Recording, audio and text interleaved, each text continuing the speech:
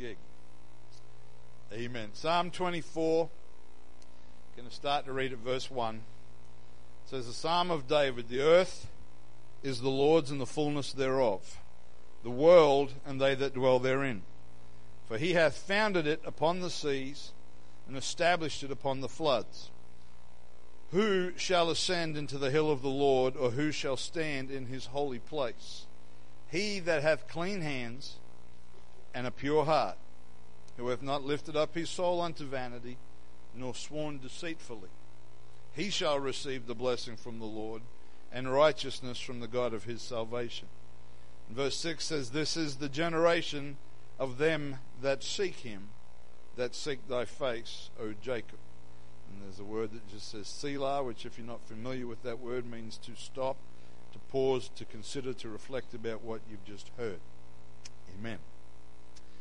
In our first lesson, we endeavored to lay a foundation of understanding that the reason that Jesus Christ came in the flesh, or the word we used for that was the incarnation, was primarily to provide a way for us to be saved from sin. Amen.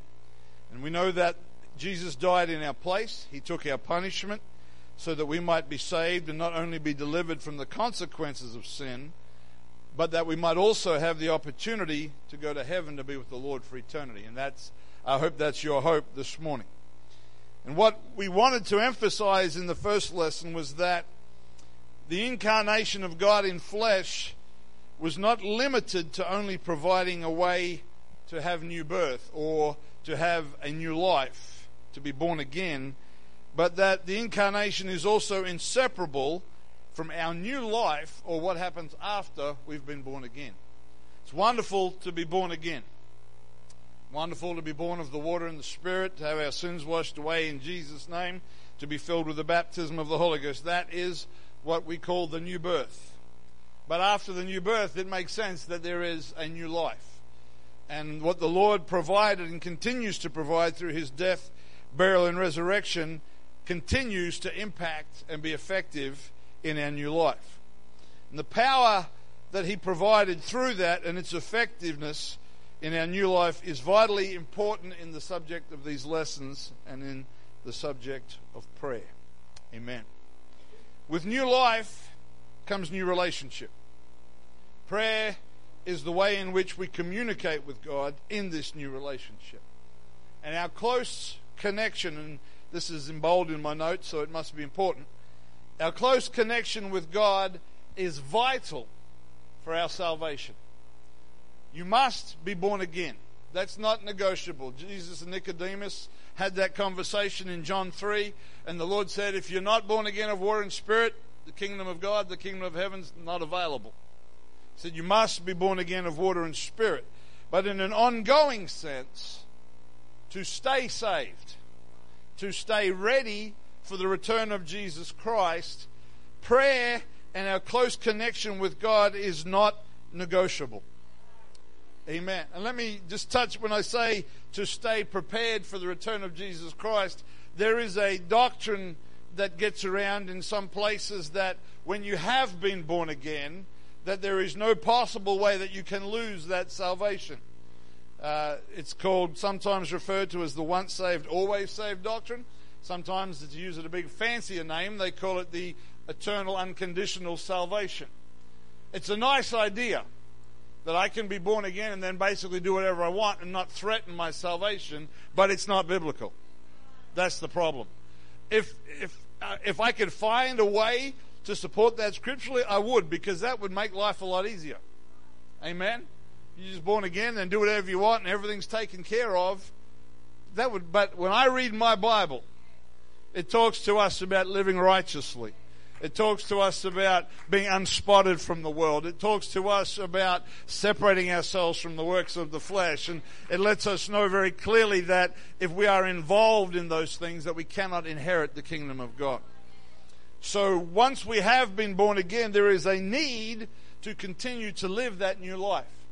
And your prayer relationship with God is vital for that salvation and to preserve your salvation. When other things or other people even get between us and God, or they're more important to us than God, not only does our relationship with God suffer, but our salvation becomes under threat as well. Amen. I'm thankful. Let me balance that out a little bit this morning by saying this. I'm thankful for the grace and the mercy of God, that He does not cut me off every time my attitude is less than perfect or when I allow other things to distract me. I'm grateful that He's not, we might say, He doesn't have a hair trigger. He's not sitting there looking for an opportunity to cut you off, but He's merciful and He's gracious. But at the same time, if I have an imbalance in my relationship with God when He is not first, and my relationship with Him is impacted by other factors, I become vulnerable, both to my flesh and to the enemy of my soul. Not only do I become vulnerable, but that applies to you. It applies to all of us. Turn to Matthew chapter 25 if you would want to read a familiar passage. I'm going to try not to be too long. We got into the Word a little late today. I'll try and be like the Lord and be merciful. Matthew chapter 25 and verse 1 says, "Then shall the kingdom of heaven be likened unto 10 virgins, which took their lamps and went forth to meet the bridegroom. 5 of them were wise, and 5 were foolish. And they that were foolish took their lamps, and took no oil with them. But the wise took oil in their vessels with their lamps," or they had backup, we might say. "And while the bridegroom tarried, they all slumbered and slept. And at midnight there was a cry made, Behold, the bridegroom cometh, go you out to meet him. And then all those virgins arose and trimmed their lamps. And the foolish said unto the wise, Give us of your oil, for our lamps are gone out. But the wise answered, saying, Not so, lest there be not enough for us and you, but go ye rather to them that sell, and buy for yourselves. And while they went to buy, the bridegroom came, and they that were ready went in with him to the marriage, and the door was shut. Afterward came also the other virgins, saying, Lord, Lord, open to us. But he answered and said, Verily or truly I say unto you, I know you not.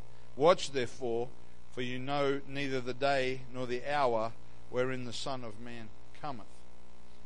Now, I don't want to get sidetracked by going into the culture of what took place with the wedding and the marriage process, but I do want to point out a few things that are significant about this situation and the fact that these young ladies were waiting for the arrival of the bridegroom as part of the wedding process. And these are the points that I want us to consider. Firstly, the time of the groom's return was unknown. That's worth noticing. Secondly, it's directly compared to the coming of the Lord, but it is unknown as well. The purity of these young ladies was never in question. It doesn't say there were 5 pure and 5 impure. It describes them all as virgins or young ladies that had not yet been married. Their purity was never in question. It also is important to notice that having enough oil was very, very important. And the other thing that I want to point out from this story the Lord shared was that you need to have your own oil. That you cannot draw from that of the others that you wait with. If you don't take anything else home from this lesson today about prayer, take this. You must have your own oil. Every one of us has to have our own oil. Amen. I can benefit from your prayers, and I do. I know that many of you pray for me, and I'm incredibly grateful for that. Please continue to do so. But your prayers cannot replace the urgency in my own life to keep my vessel full of oil, to go to the one who gives the oil, to go to the one who anoints and fills us and refreshes us again and again. I can get a little greasy, if you like, hanging around godly people from their oil, but I can't fill my vessel with their oil. And at some point, if my vessel runs low, I become in peril of losing my own soul. Amen. I must be topped up, and I believe I must be topped up daily. Amen. And so the primary focus of these lessons in this series is on our daily time of prayer as a part of our relationship, our commitment, and our consecration to the Lord. I'm not talking about when you pray before you eat. We pray in many different ways and forms throughout the day, and that's fine. Some of you may pray when you're going for a walk. I do. The dog looks at me strangely sometimes, but that's okay. Some of you might pray while you're driving. I do that sometimes as well. Some of us, I pray for a car park when I get into a busy shopping centre. You know why I do it? Because my mum did it and it works. And the Lord has given me a car park in a busy shopping centre many, many times. But when I'm praying for a car park at the local shopping centre, I'm not taking an hour and a half of prayer. You pray, Lord, I need a car park. 5 seconds. That's prayer. That's not your daily consecration and your relationship with God, though. That is an overflow of that relationship. And when I drive my car and I talk to the Lord sometimes and His presence comes into the car, I love that, but that is also not my daily time of consecration and prayer of the Lord. Because if I was to pray in a fashion that is focused and undistracted while I drive, I better be ready to meet the Lord, because I'm going to have an accident. And so there's nothing wrong with those, I guess you could say, secondary avenues of prayer. But the purpose for our teaching is to help us to grow, to understand, and to affirm to those that already understand prayer in that relationship sense, in that getting alone with God. Amen. So you might pray with your family, you might pray with your spouse, you might pray with young people, you might pray with brethren.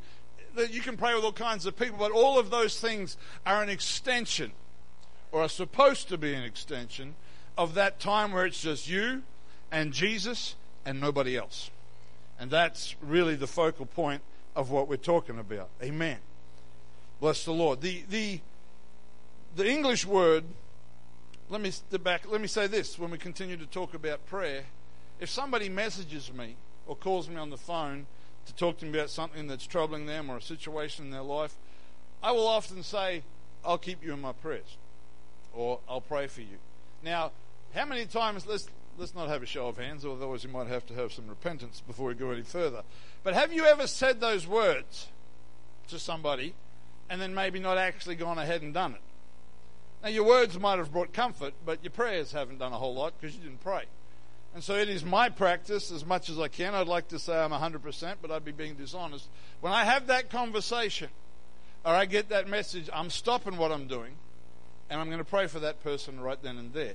Again, that's not necessarily for a couple of hours, but it is an extension of our relationship that we have with God. Amen. And so when we look at the New Testament, as is often the case with Scripture, we can get one word in English that is translated from a bunch of different Greek words in the original. And we don't need necessarily to be Greek scholars this morning, but there are around about 5 different Greek words that are translated as prayer in the New Testament. And these are some of the meanings of those words.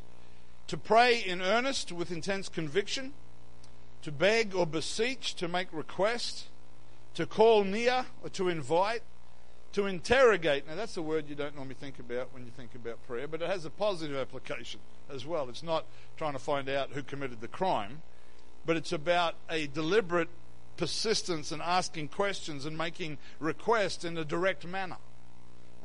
We think of interrogation, we think of in a court situation or police and a criminal, but it also has that positive application. And the last one is to make request in hope.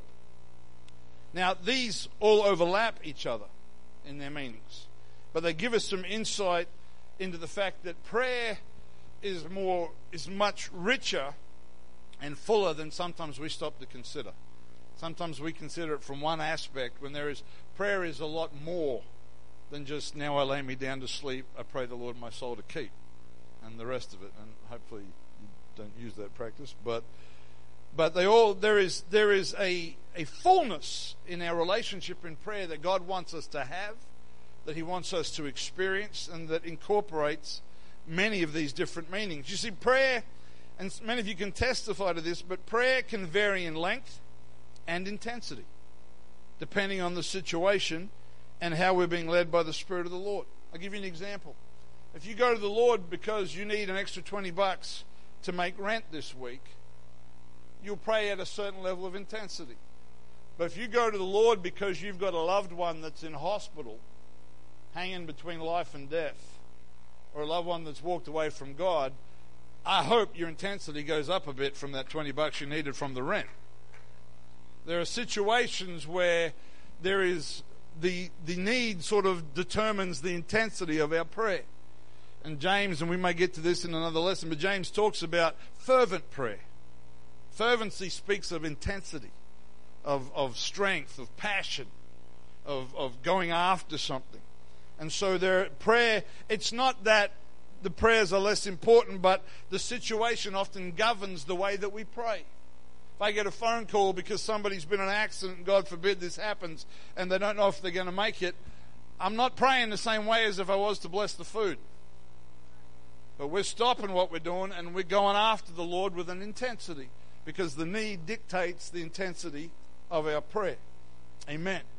Or the difference between when we might be rejoicing in a miracle that God has done for us, and we go to the Lord and we're worshiping and thanking Him, or how we approach the Lord and we're convicted of things that we've done that we shouldn't have done. There's two very different approaches to prayer. One is the celebration, the other one is the God forgive me, and that repentance that comes over us. Amen. And so there are several very important principles that we're going to cover regarding prayer in this series, but possibly the most important one, you may dispute that, that's okay.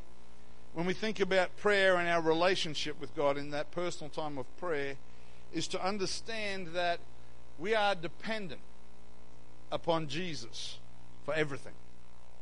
Everything. Not the really hard stuff, but everything.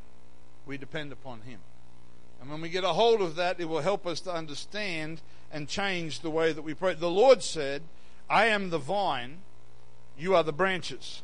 He that abideth in me and I in him, the same bringeth forth much fruit. And then He said, for without me, you can do nothing. He didn't say you'll only be able to take care of the basics and I'll take care of the big stuff. He said, without me, without that connection, without that being connected to the vine, without that being that branch, you can do nothing. And you might say, well, I got up and went to work and I did this and I did that. None of that is possible without Him.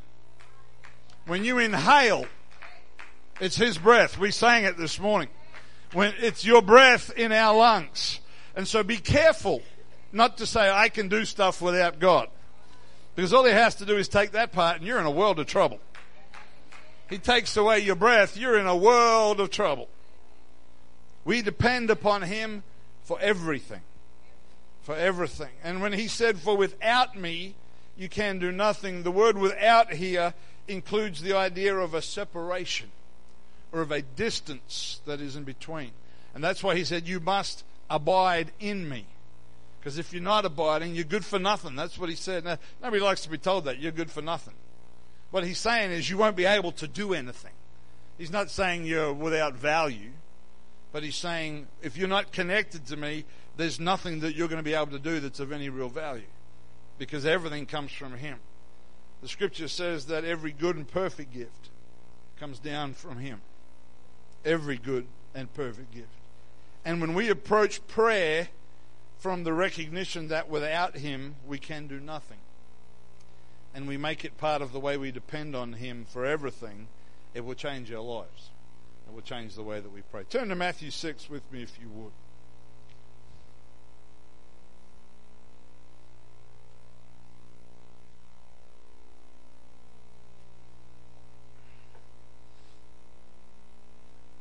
Not seeing too many people rubbing their shoulders or hugging themselves, so we must be okay. Matthew chapter 6, starting at verse 5. It says, and when thou prayest, thou shalt not be as the hypocrites are, for they love to pray standing in the synagogues and in the corners of the streets, that they may be seen of men. Truly I say unto you, they have their reward. They've got what they wanted. They wanted people to see them. That's what they got. But thou, when thou prayest, enter into thy closet, and when thou hast shut the door, pray to thy Father which is in secret, and thy Father which seeth in secret shall reward thee openly. You ever noticed, I'm going to read on in a minute, this is just something that's just come to me. You ever noticed that there are some people in the church that it just sort of seems like they've got things together better than others, or that there's a peace or a stability or the Lord's hand seems to be on their life, and you think, well, what makes them special? Nothing makes them special. We're all valued in the sight of the Lord, but it's when we get a hold of this be with your Father in secret thing that He will reward us openly. People will know. The book of Acts lets us know that they took note of the apostles, that they had been with Jesus. They didn't say, we read their resume and saw that they were highly qualified. Peter had a PhD in fishing. But they said they've been with Jesus. People can tell when you've been with Jesus. Amen. Let's read on. Verse 7. But when you pray, use not vain repetitions as the heathen do, for they think that they shall be heard for their much speaking. Be not ye therefore like unto them, for your Father knoweth what things you have need of before you ask Him. After this manner, therefore, pray ye, Our Father which art in heaven, hallowed be thy name. Thy kingdom come, thy will be done in earth as it is in heaven. Give us this day our daily bread, and forgive us our debts as we forgive our debtors. And lead us not into temptation, but deliver us from evil. For thine is the kingdom and the power and the glory forever. Amen. For if you forgive men their trespasses, your heavenly Father will also forgive you. But if you forgive not men their trespasses, neither will your Father forgive your trespasses. Now, there's a lot in this passage about forgiveness, forgiving others. We're going to get to that in a future lesson.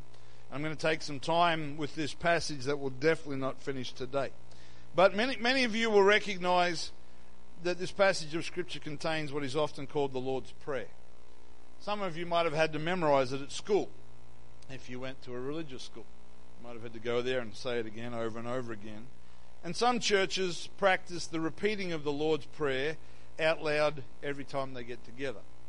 Now, it's not my place to question people's sincerity, but the irony of repeating this passage over and over again by memory is that the passage actually warns us not to do that. The passage says that we should not, where is it? In verse 7 says, don't use vain or empty repetitions as the heathen do, for they think that by saying a lot of stuff that God hears them. The Lord said, I already know what you need before you ask. So saying it 10,000 times is not what it's about. And he's letting us know, because when he talks about the heathen, he's talking about Gentiles and people in the nations around them that were idol worshippers. Who's ever heard of a prayer wheel? If you haven't, you can go home and look that up. But there are beliefs in the world that if you take in some cultures and in some faiths, it almost looks like a cylinder, looks like one of those things they used to use at the football years ago. And they would write prayers on the outside, or even put prayers in it, and they spin them. And the belief is that every time it goes around, the prayer is said. So if you got a pretty good hand-eye coordination thing going on, you can say that prayer an awful lot in a short amount of time. But that's vain repetition. That's not what the Lord wants. He doesn't want us to just repeat things mindlessly. There's nothing wrong with repetition in going back to the Lord and asking again and again, and we'll get to some of that later on. But when it's vain and it's just empty. Now, I don't want to step on anybody's toes, but there are Pentecostals that pray like prayer wheels, that repeat words over and over again simply by habit. They can be in a prayer room or in a prayer meeting, and you hear them say the same word again and again and again and again and again. And if you're able to hook them up to a monitor for their mind activity, be flatline, be brrr, there's just nothing happening, but they're just saying that word again and again and again. That's vain repetition. The Lord is not impressed if you can say Jesus 1,000 times in a prayer meeting. Even, and I want to be careful here, but even speaking in tongues can be just repetition. Prayer, genuine prayer, needs to have our heart and our mind engaged in what is happening. Because I'll be honest, and I don't want to sound like I got a bad attitude here, but there are times I feel like tapping some folks on the shoulder and say something different, please. we need to engage our hearts and our minds, because you can come to church long enough that you can develop the habit. Let me be transparent. There are times I'm praying and I'm thinking, what did I just say? I have to stop and say, Lord, I'm sorry, and get my brain back in the situation, get my heart back involved, and think about what I'm doing. You know, when you in your natural relationships, if you say the same thing over and over and over again to your family members, how's that going to go for you? It's like the man that said, my wife said, you never listen to a thing I say, and I thought that was a strange way to start a conversation. Think about it. You'll get there in a moment. He hadn't heard anything she'd said beforehand. Now, none of you ladies be elbowing your husbands, all right? Let's be gracious and merciful here. But it's the same for the Lord. He knows His name is Jesus. He's got that covered. And we need to call on His name in prayer. But you don't get, there's not some reward point system where if you say it 1,000 times, you get an answer. It doesn't work like that. We've got to engage our hearts and our minds and not just be involved in vain repetition. Amen. Everybody's going to be a little bit paranoid next time we have a prayer meeting and get really quiet in case the pastor's listening. That's not my point. Amen. But when you read the parallel passage in Luke, you'll see that Jesus is responding to a request from the disciples to teach us to pray. And so, in verse 9 of Matthew, Jesus said, after this manner, or in this fashion, and He gave them what we call the Lord's Prayer as a template or a structure to use as an example. Amen. So when you're in that situation where, God forbid, somebody's life is hanging in the balance or their soul is in peril, you don't need to be chanting, Our Father which art in heaven, hallowed be thy name. You need to be able to say, in the name of Jesus. And you need to raise that intensity, involve your heart and your mind and your faith, and get a hold of the hem of His garment. Amen. Amen. And hopefully, to help us, what I want to try to start today is to help us to understand that this template or this example of prayer the Lord gave here is bring that together with some of the things we covered in the first lesson about the incarnation and how that fits together. And if you don't get that by the time I'm done, come back next time, which will probably be in a couple of weeks, because Brother Sham will be here next weekend. But God's Word is not randomly put together or directionless. Everything in the Scripture fits together like a beautiful design. Now, the challenge is that sometimes, because we don't know the design, we don't see how it fits. And sometimes when we don't know the designer as well as we should, we don't see how it fits. Now, I don't know much about joinery or woodwork. I did a little bit of it in school. It was pretty terrible. My mum still has a little cutting board that I made for her in year 8. Aunt Mum's great. They keep you junk for all these years. That little veggie cutting board she's used faithfully since I was in year 8, which was 1984. And it is literally worn so thin now it's practically a wooden bowl instead of a cutting board, but she won't throw that thing away. But if you understand much about joinery and timber work, and you look at the many different ways, Brother Paul could probably give us a session on this off the top of his head, but the different ways that the wood is cut so that when the pieces are connected, there's no gap. It doesn't wobble, it's not loose, but when it's done, in fact, if you're interested and you like to look into stuff, if you go home and Google Japanese timber joinery and see some of the incredible joints that they use, it's mind-blowing. And then when they join together, you can't even see where the lines are. That's how the Word of God is.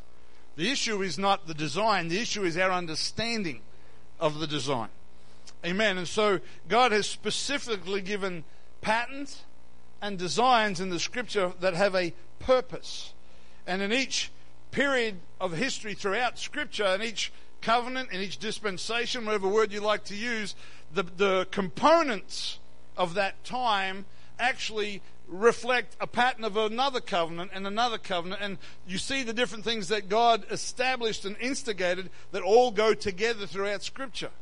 It wasn't that the Lord had one plan in the beginning and said, well, okay, this was our first effort, let's throw that out, we can improve that. And he just kept trying to get it better. What the Lord did, he did improve.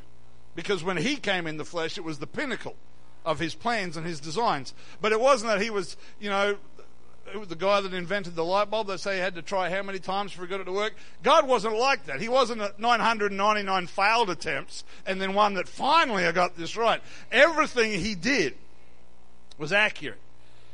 And so I'm going to, Jolene, if you want to put that picture on the wall for me. Ventured into PowerPoint territory with the help of my daughter because she doesn't trust me to do on my own. Throughout Scripture, I'm going to take a little bit of time with this, so stay with me. If you go across the top row, we have brazen altar, brazen laver, and holy place. Some of you know what that's speaking about, but for those of you that don't, in the tabernacle, in the Old Testament, when the Lord met with Moses on the mountain and he gave Moses the law, and then he said, okay, we're going to build a church house, we're going to build a place of worship, and he gave Moses so much specific details that Moses wasn't even given a choice about any of it. The Lord didn't say, oh, you pick the color for that, or you choose the measurements for that. God gave him every specific detail for every single part. And I promise you, while they were building it, they probably thought, we could do this a lot easier if we just did it our way. Every time they packed that thing up and moved it, they had to carry that stuff. It was made out of gold and brass. It wasn't made out of plastic. It was heavy. But God said, this is how it's going to be. And when you came into the outer courtyard of the tabernacle, and if you look this up, you can find this online as well, you see that the first piece of equipment that was there was the brazen. Brazen just means made of brass. There was this great big altar that was the biggest piece of furniture in the whole tabernacle. It was there that the sacrifices were brought. There was an evening and a morning sacrifice that just was part of their national worship. There were particular days throughout the calendar where special sacrifices were given. There were sacrifices that were offered to consecrate the priesthood. There were sacrifices where the people could come and offer a sacrifice because they had sinned or because they wanted to worship the Lord. It was this ongoing thing. It was this altar that was continually having animal sacrifice offered upon it. And then when the sacrifice had taken place, the priesthood would then progress to the brazen laver, which was basically just a giant tub, like a giant wash basin. And you can look up how big that thing if you want to. But when they had done what they needed to do at the altar, that was the place where they were washed. And then when they had gone through both of those steps, they went into the holy place. And in there, I could teach on that for a long time. I don't want to get distracted this morning. But in the holy place were articles of furniture and things that represented the Word of God, prayer and praise, and the Spirit of God was all in that place. And ultimately, there was the Holy of Holies. And we think, well, why did God do all that stuff? Why did He do all that stuff? Because you see, when He came in the flesh, in the second row, He died for our sins, He was buried, and then He rose again. We all, that part we're all pretty solid with. But then we know when He rose again and the church was born in the book of Acts, that the new birth that's recorded in Acts chapter 2 and verse 38, when they said to Peter, what must we do? Peter said, you have to repent of your sins. You've got to be baptized in the name of Jesus Christ to have those sins washed away, and you shall receive the gift of the Holy Ghost, which they had all just seen happen on that day. And so this pattern, and when you get into, I believe it's the book of Colossians, and in Romans it talks about us being buried with Him in baptism. And so this structure and this design that God gave throughout all of the Scripture, that's going that way, but the lines followed through. That altar that was there in the tabernacle was looking ahead to the old rugged cross. And then the cross was preparing a way that you and I could repent of our sins and die out to our old lives. The laver which the priest watched in looked ahead to His burial, which then we are buried with Him in baptism. In the New Testament, the idea of burial and cleansing come together in baptism, because we are buried with Him in baptism. Amen. And then we know that in the holy place, or that place where God's Spirit met with the priests, The Lord had new life in the resurrection, and we are filled with the Holy Ghost. None of this is a coincidence. This is all for a purpose. It's not just the Lord thought, let's make up some weird and crazy stuff. But God had a design throughout the Scripture. Now, for some of you, this is old hat, and you've been hearing it all your lives, and if that's the case, you are blessed. I mean that sincerely. If you've grown up in a church that teaches you this stuff, you are blessed. But we've always, or nearly always, been taught this regarding salvation and the pattern of the new birth: death, burial, resurrection, altar, cleansing, holy place. We're shown that so often when we're taught about what it means to be born again and the pattern that the Lord has given us. But just as we established in the first lesson a couple of weeks ago, the incarnation was not limited to simply being born again, but rather it is still effective in our life today, regardless of how long ago you were born again. This pattern also is still effective today, regardless of how long ago you were born again. Amen. Because if you look back in the Old Testament before Moses, before we had the tabernacle and all the furniture and everything that went with that, you'll find there was an altar. There was an altar present when people approached God as far back as Cain and Abel, Noah, Job, Abraham, Isaac, and Jacob. That pattern of approaching God with a sacrificial act of worship has existed since the book of Genesis. In fact, you can take it back a step further than Cain and Abel and say that when Adam and Eve sinned and the Lord had to cover them, he took the skins of an animal. That animal gave its life, and it became the very first type of the cross. So if it existed from Genesis, this pattern, this weird-looking grid I've got going on here, if that existed from Genesis right up to the new birth, why would we think it would stop there? Why would we think that it would stop there? Amen. The altar of sacrifice in the Old Testament incorporated several components. And again, this is some of these subjects you could do 10-week studies on their own, so I'm just hitting the high notes. But the altar incorporated several components. Firstly, the recognition of and the confession of sins. They did that when they came to offer sacrifice. The seeking of forgiveness for those sins. The acknowledgement of the majesty and glory and holiness of God. The bringing of an acceptable sacrifice to worship Him. There were some pretty tough rules about what was acceptable. Now, that didn't mean that you could be left out if you couldn't afford it. There were ways that you could bring your best, whatever your social status was. And if you were the poorest of the poor, you could bring some fine flour. Amen. There was always a way. Now, in the book of Exodus, when they're preparing for the first Passover, there's a wonderful verse that I love where it says, if your house is too small for the lamb. In other words, you don't have enough people in your home to consume the lamb. You're able to join. There was a way provided for everybody, so nobody was left out. Amen. There was also the bringing of I mentioned that, the bringing of an acceptable sacrifice to worship the Lord. And there was the renewal, repair, and restoration of relationship with God, either as a nation or as individuals. There was sacrifice that was offered on behalf of the whole nation, and there were sacrifices that you were required to offer as an individual. Amen. So, bringing this back to the Lord's Prayer.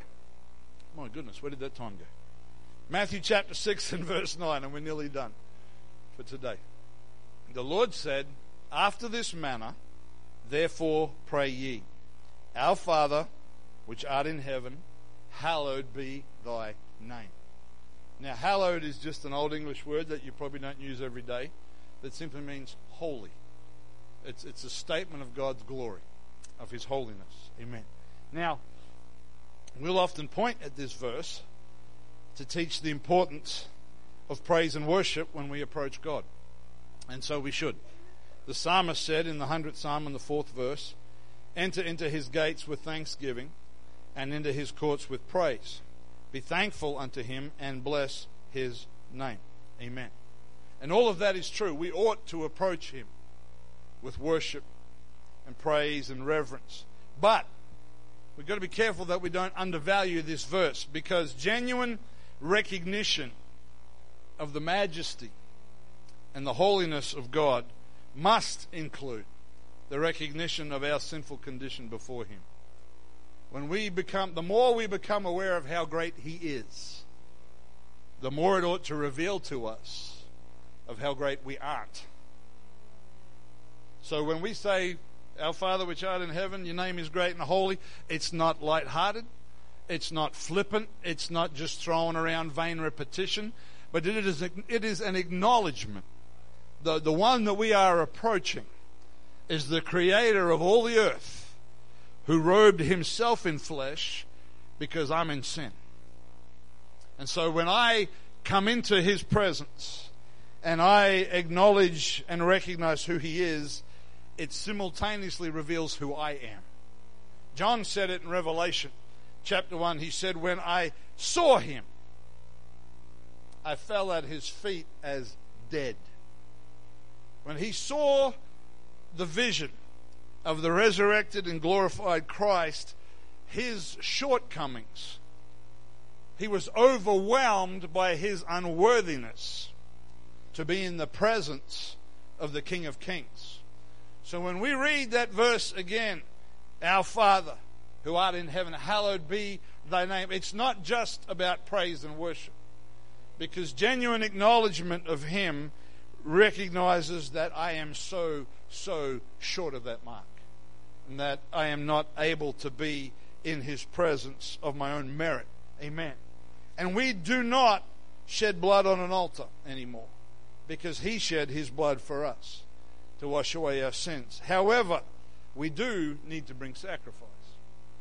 Paul said in Romans 12:1, I beseech you, or I urge you, therefore, brethren, by the mercies of God, that you present your bodies a living sacrifice, holy, acceptable unto God, which is your reasonable service. And be not conformed to this world, but be ye transformed by the renewing of your mind, that you may prove what is that good and acceptable and perfect will of God. Amen. The fulfillment of these two verses, or the application of these two verses in Romans, demands that we both recognize His worthiness and have a genuine heartfelt desire to turn away from our sin and be transformed continually. He said part of that process of presenting yourself is not being conformed, but continuing to be transformed. Now, if I need to continue to be transformed, and I certainly do, that means that in me there is still that which is imperfect. Amen. It doesn't, when we talk about, I don't think I've done anything wrong, it's not always about being conscious of sins that we've committed. It's not always about coming before the Lord and saying, Lord, I know I robbed that bank the other day and probably shouldn't have stolen that car and shouldn't have poisoned the neighbor's dog at 2 o'clock in the morning, or whatever. It's not about that, but it's about recognizing that, as Paul said, he said in Romans chapter 7, he said, for I know that in me, that is, in my flesh, dwelleth no good thing. Now, he was born again. He was washed in the blood, baptized in Jesus' name, filled with the Holy Ghost. But he said that in me, there is, in my natural man, there is no good thing. He didn't say, I've got a couple of things I'm keeping away reserved. He said there's nothing that in His presence is of any value. John said, if we say that we have no sin, we deceive ourselves. The truth is not in us. Again, it's not saying, I can sin a little every day and God will forgive me. It's a statement that acknowledges and declares our flawed humanity. And so no matter how awesome you think you've been this week, when you come into His presence, if you acknowledge His greatness, you must, by default, acknowledge your own shortcomings. It's not about self-condemnation. It's not about saying I'm a filthy, wretched person. It's about recognizing how great He is and how flawed I am and how everything I have comes from Him and I need Him for everything. So when we use His example His pattern, and this is the only verse of the Lord's Prayer we'll get to today, that after this manner, therefore, pray ye, our Father which art in heaven, hallowed be thy name. That's not just praise and worship. It is our altar. It is our dying to sin daily. It is our taking up our cross. Remember, we're not talking about praying for a parking spot or your food or a friend that calls you on the phone. We're talking about that part of our day when, as he said in Matthew 6, we go into the closet, we close the door, we get alone with just us and Jesus, and we present ourselves to him. Amen. Amen. Genuine repentance includes both sorrow and regret for what we've done in sinning against God and the changing of our actions, thoughts, and directions. It includes both of those components. Amen. Now, when we talk about this, about coming into the presence of the Lord and being aware of our own shortcomings and our flawed nature and our human frailties, and the fact that we're just made out of the dust, it can seem like we're just so puny. You know, like when you look down out of the plane and you can barely see the cars, or you look at an ant, and God is just, he feels, it's just like, how does this even work? Because he's so incredible, so majestic. But you have to remember, in the midst of all of that, what prayer is about. It's about relationship. It's about relationship. And even though he is holy, and he is all power, and he is everything that the Scripture ascribes him to be, don't overlook the fact that in the Lord's example, he said, our Father. He didn't just say, O great and holy, distant, faraway God of the galaxies. He said he's our Father. And so even though when we come to him, we acknowledge his majesty and his holiness, and we recognize our shortcomings, he wants us to come. The Lord said, except you be as a little child. He wants us to come to him as our heavenly Father.